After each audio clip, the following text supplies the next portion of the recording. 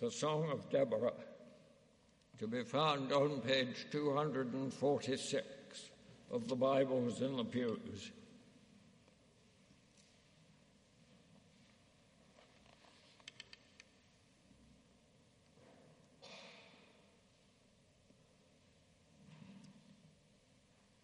On that day, Deborah and Barak, son of Abinoam, sang this song. When the princes in Israel take the lead, when the people willingly offer themselves, praise the Lord. Hear this, you kings, listen, you rulers. I, even I, will sing for the Lord. I will praise the Lord, the God of Israel, in song. When you, Lord, went out from Seir, when you marched down from the land of Edom, the earth shook, the heavens poured, the clouds poured down water, the mountains quaked before the Lord, the God of Israel, before the Lord, the God of Israel. In the days of Shamgar, son of Anath, in the days of Jael, the highways were abandoned. Travelers took to winding paths. Villagers in Israel would not fight. They held back until I, Deborah, arose. Until I arose, a mother in Israel. God chose new leaders when war came to the city gates, but not a shield or spear was seen among the 40,000 in Israel. My heart is with Israel's princes, with the willing volunteers among the people. Praise the Lord. You who ride on white donkeys, sitting on your saddle blanket of the watering places.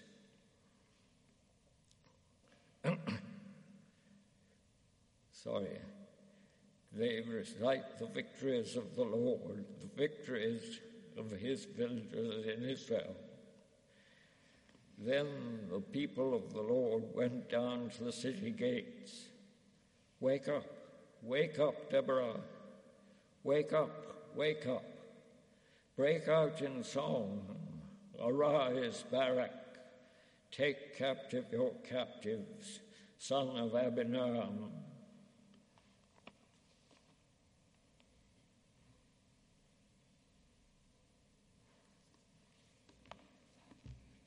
Deborah's song continues from verse 13. The remnant of the nobles came down. The people of the Lord came down to me against the mighty. Some came from Ephraim, whose roots were Amalek. Benjamin was with the people who followed you. From Machir, captains came down. From Zebulun, those who bear a commander's staff. The princes of Issachar were with Deborah. Yes, Issachar was with Barak, sent under his command into the valley. In the districts of Reuben, there was much searching of heart. Why did you stay among the sheepfolds to hear the whistling for the flocks? In the districts of Reuben, there was much searching of heart. Gilead stayed beyond the Jordan. And Dan, why did he linger by the ships? Asher remained on the coast and stayed in his coves. The people of Zebulun risked their very lives. So did Naphtali on the terraced fields. Kings came. They fought, the kings of Canaan fought. At Tanakh, by the waters of Megiddo, they took no plunder of silver. From the heavens the stars fought. From their courses they fought against Sisera. The river Kishon swept them away, the age-old river, the river Kishon. March on, my soul, be strong. Then thundered the horses' hooves. Galloping, galloping go his mighty steeds. Curse Meroz, said the angel of the Lord. Curse its people bitterly, because they did not come to help the Lord against the mighty. Most blessed of women be Jael, the wife of Heber the Kenite, most blessed of the tent-dwelling women. He asked for water, and she gave him milk. In a bowl fit for nobles, she brought him curdled milk. Her hand reached for the tent peg, her right hand for the workman's hammer. She struck Sisera, she crushed his head, she shattered and pierced his temple. At her feet he sank, he fell, there he lay. At her feet he sank, he fell, where he sank, there he fell, dead. Through the window peered Sisera's mother. Behind the lattice she cried out, "Why is his chariot so long in coming? Why is the clatter of his chariots delayed?"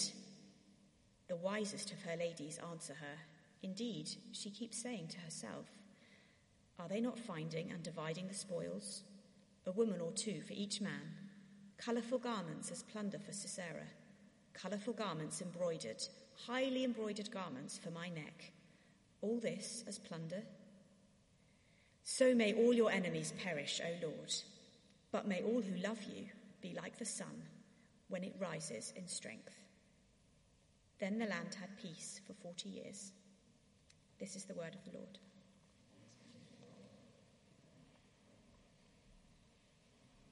Thank you, Miranda and Christopher.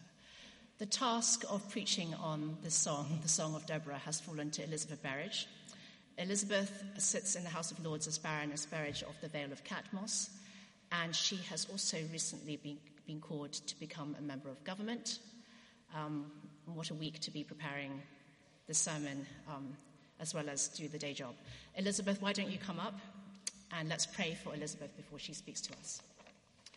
Father God, we thank you so much for Elizabeth.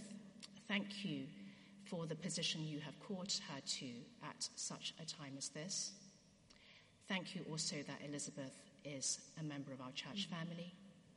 And we thank you, Lord, for the word that you've given her to speak to us this morning. May we listen attentively, Lord, as she speaks. And will your peace be upon Elizabeth now as she speaks to us. In Jesus' name, amen.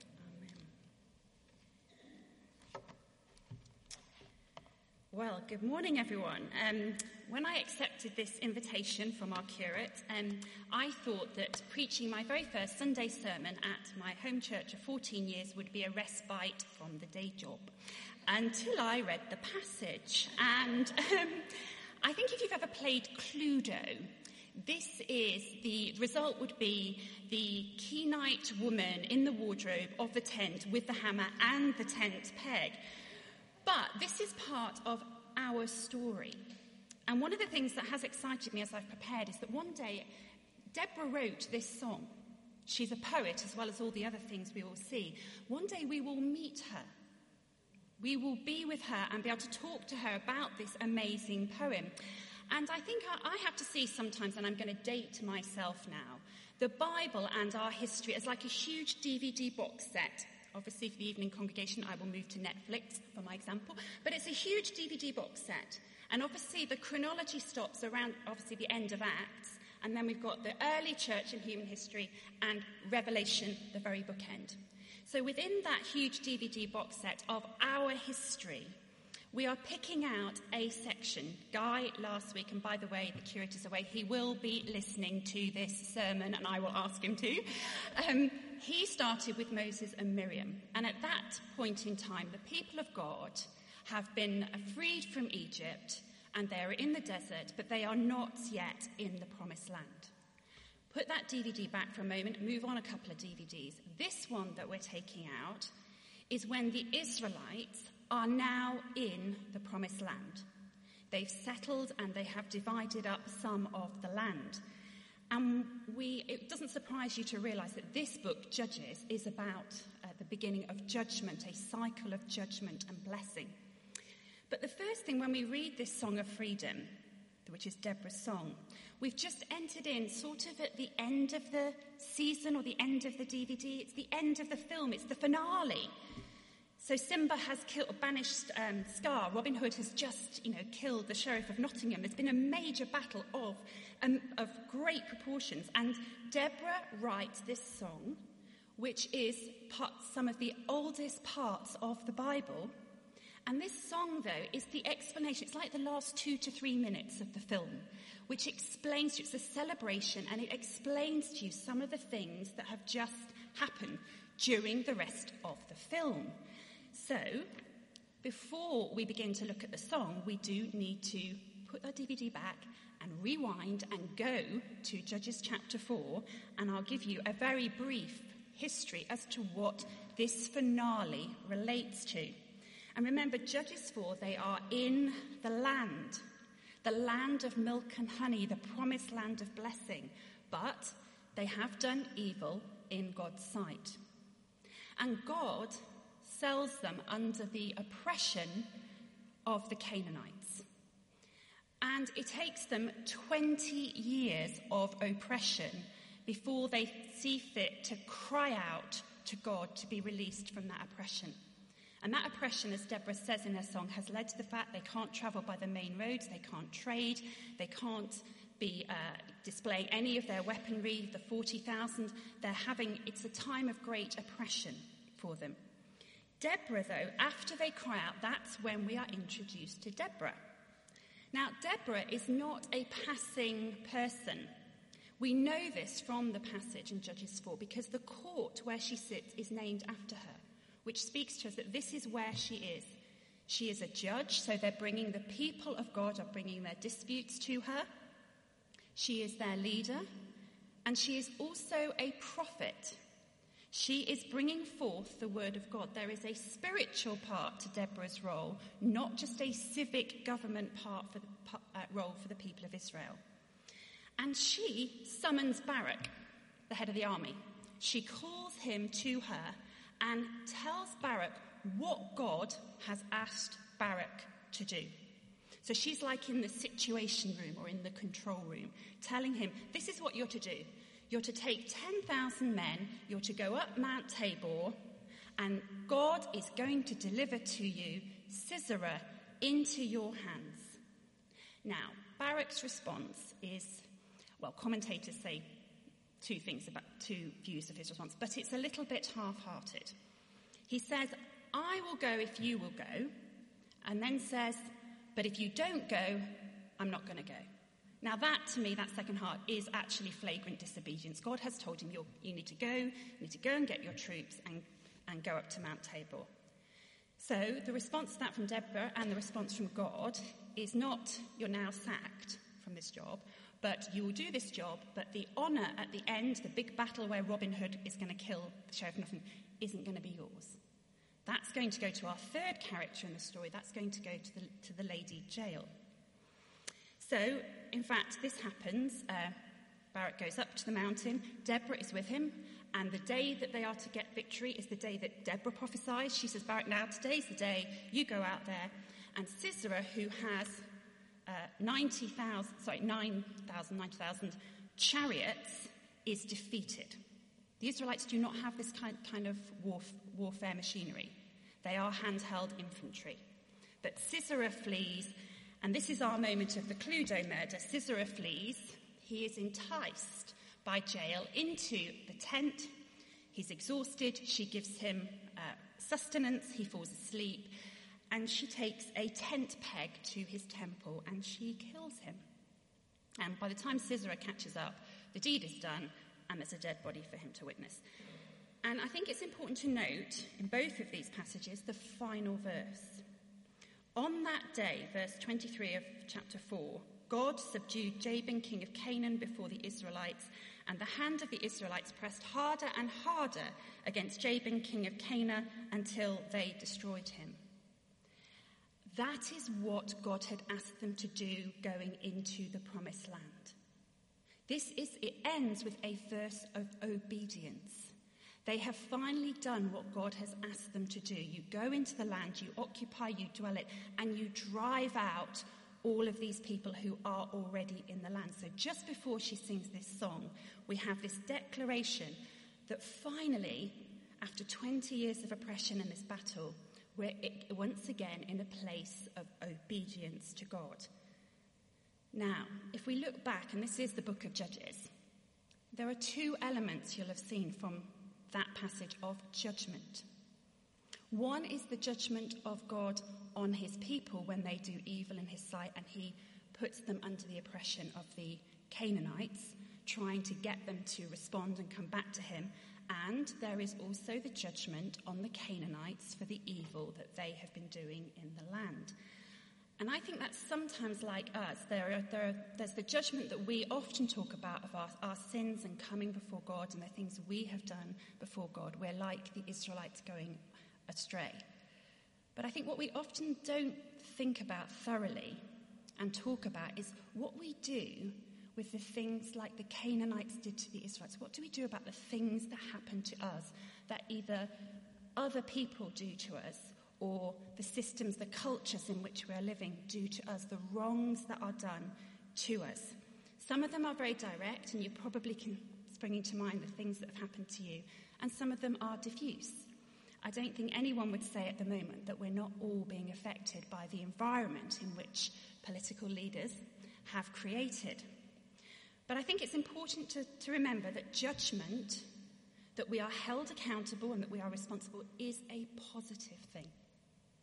I live near Clapham South Tube Station, and every day I come out the tube station, there is a photograph and flowers and heather by the lamppost, because that was the site last year of one of the murders we've had in London.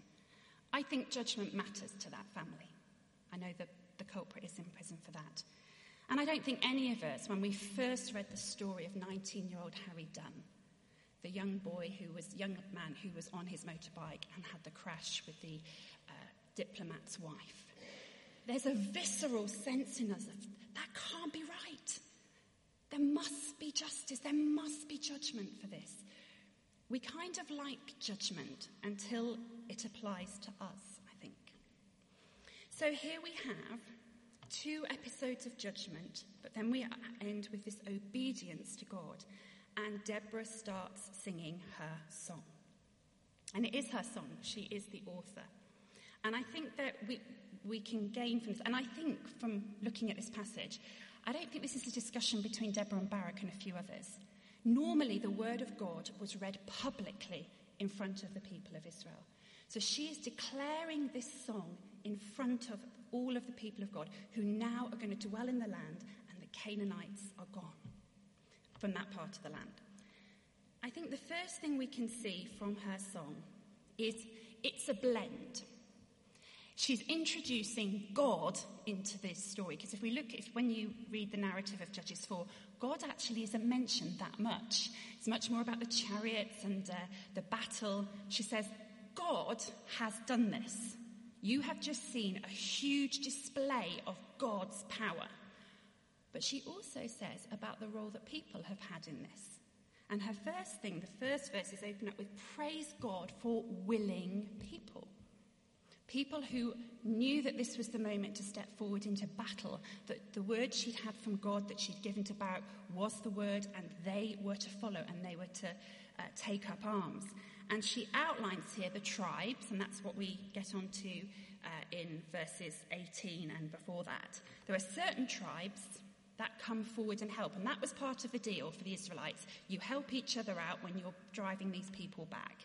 So Issachar, Manasseh, Zebulun, Benjamin, Naphtali, and Ephraim, they came forward and they helped to drive out the Canaanites from this part of the land, which is west of the Sea of Galilee. So we're sort of in the central part of Israel. But she also refers to the fact that Reuben, Gad, Asher, and Dan, some of them are over on the east of the Jordan, don't come and join the fight. So we've got willing people, but she also calls out the disobedience of some of the tribes. And she reserves, at verse 23, for Meroz, she says that the angel of the Lord will curse its people bitterly.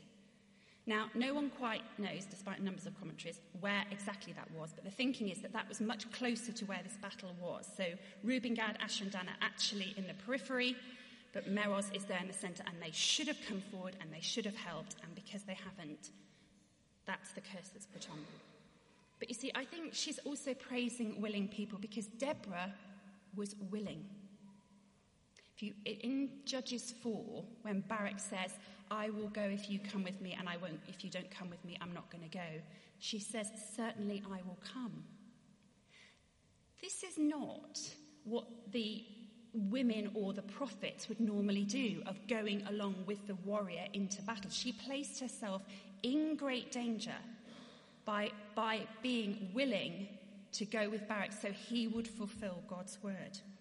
And I think we all have cause to give thanks for willing people who come forward. And do we take our time to praise and thank for that? I'm not now thinking about the people who do the rotas and everything here, but this is not the temple. This is not the tent of meeting. This is not the sort of priests offering sacrifice. This is going out there, facing up to evil and getting involved in the cut and thrust in business, or whether it's at the school gate, etc.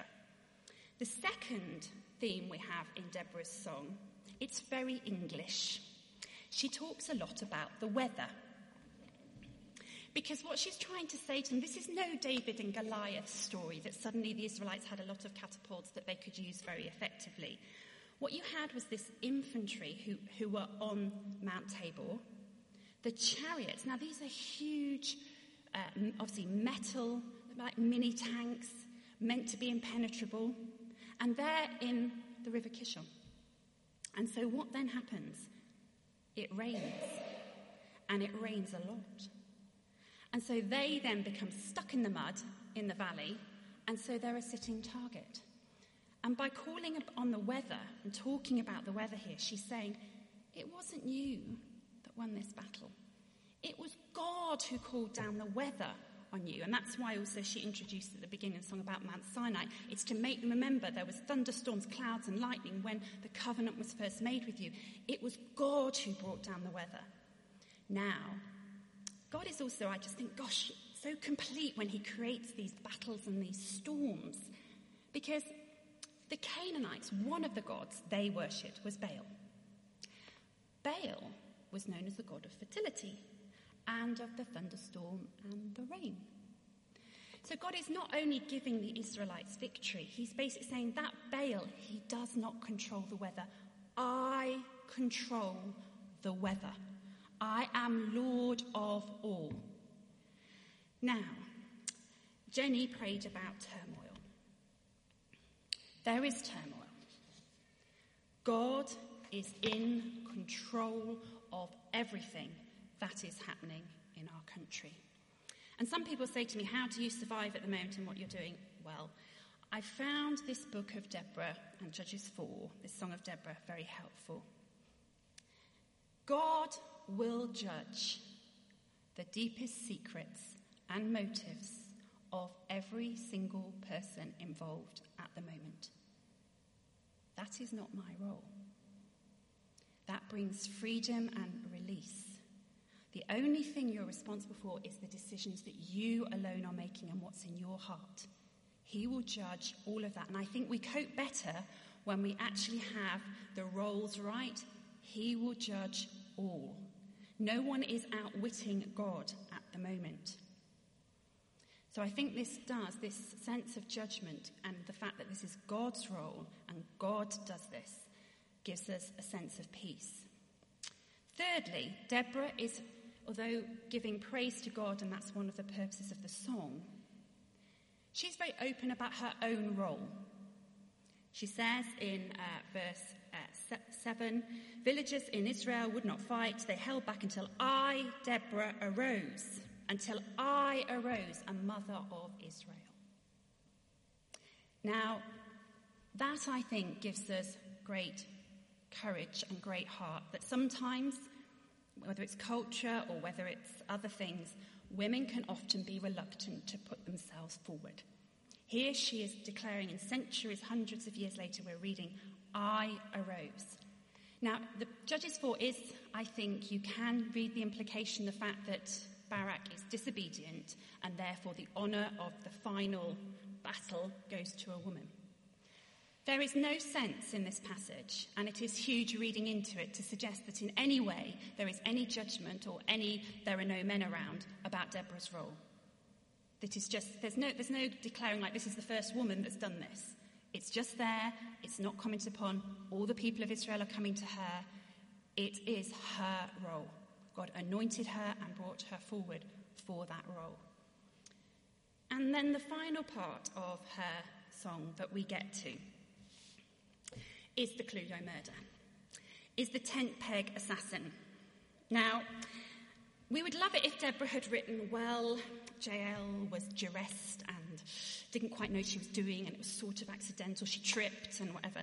No, this is a professional hit.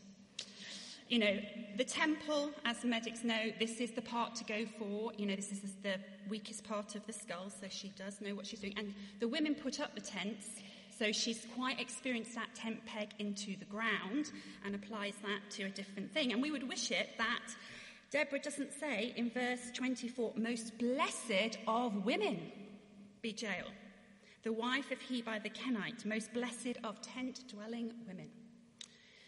I think we struggle with this because this is a judgment on evil. We're told elsewhere in the Bible what the Canaanites have been up to, and they are evil. There's child sacrifice, there's torture, and it's referred to later on in Deborah's letter when she talks about Sisera's mother waiting for her to come back. Are they not finding and dividing the spoils, a woman or two for each man? It actually means girl slave. So this is the equivalent of people who did to people in that part of the world what we saw happening to the Yazidis. This is the kind of evil that is people trafficking. This is the kind of evil that I think Bonhoeffer, the 1930s German theologian, still believed that what he was planning to do was probably wrong, but he was prepared to kill Hitler. I think sometimes we don't have a sophisticated theology of evil. That when evil, and we see it in ourselves, when it takes hold, and this is part of that judgment on evil. And it's kind of quite ironic that Sisera, who treats women like this, as it says in the song, as sex slaves, is killed by a woman. But he's not only just killed by a woman. God's judgment is coming to release the people of Israel, and it's coming upon the Canaanites. But that final battle, that moment that finishes the film before the finale, it's not only a woman, it's not even an Israelite. The Kenites are not part of the 12 tribes of Israel. They're kin. They come from Moses' father-in-law and brother-in-law. But God is bringing his judgment, releasing the people of God, not even using at the final moment the people of God. And the irony, a bit like Baal and the weather, who made the chariots that protected Sisera and gave him his power and status and position? The Kenites. They're the metal workers. He's killed by a woman from the tribe of the people who were supposed to make his strength and protect him. And then we have, again, when we get to the end of the song, the final verse, which I think is important, like the final verse of Judges 4. So may all your enemies perish, O Lord, but may all who love you be like the sun when it rises in its strength. Then the land had peace for 40 years. They have been released from judgment. The Canaanites have been judged. And what caused that release? It's the same as for us and all through the ages, all through our DVD box set. They do one simple thing, and the thing we find in terms of God the hardest to do. We just cry out. They had no weaponry, they had nothing. They just cried out to him. But I think also what we see here, this is rare, or not ordinarily the case, that God is the God who judges. And here he does use the Israelites against the Canaanites to bring about judgment.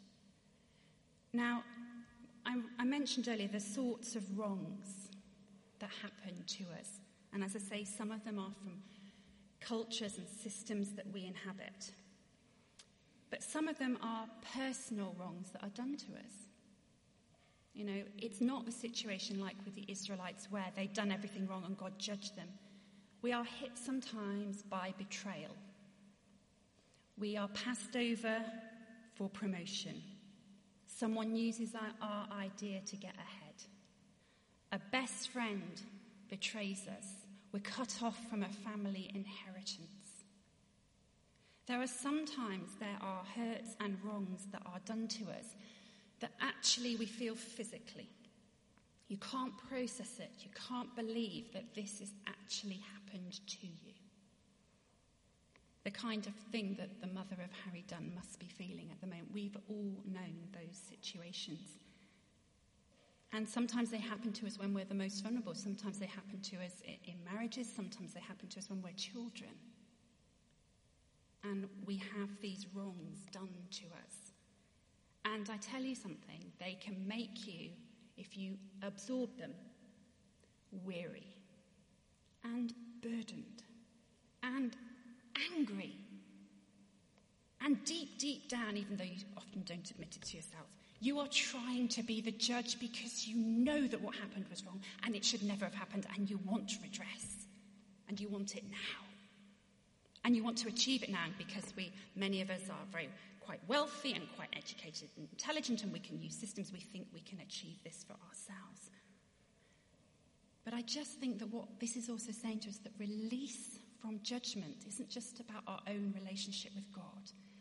It's the release that the cross carried all of that, every wrong that was done to you. And there is a freedom like Deborah's song when we accept, and we may not see the resolution of that wrong in this life. It may be for the next life. But there is a freedom. There is a rest for us, as Hebrews talk about. There's a rest for the people of God when we get the roles right and we realize that God is judge and God will put all things right when we come to the final box in the DVD box set. And what I believe he says to us today, and what he longs and yearns, and I can say from my own personal experience, we can have because of Christ. He wants you to bring all of those wrongs, all of that anger and that, scream it at it, complain it at him, cry it at him, shout it at him. And he says one thing to you: I know. Leave it with me.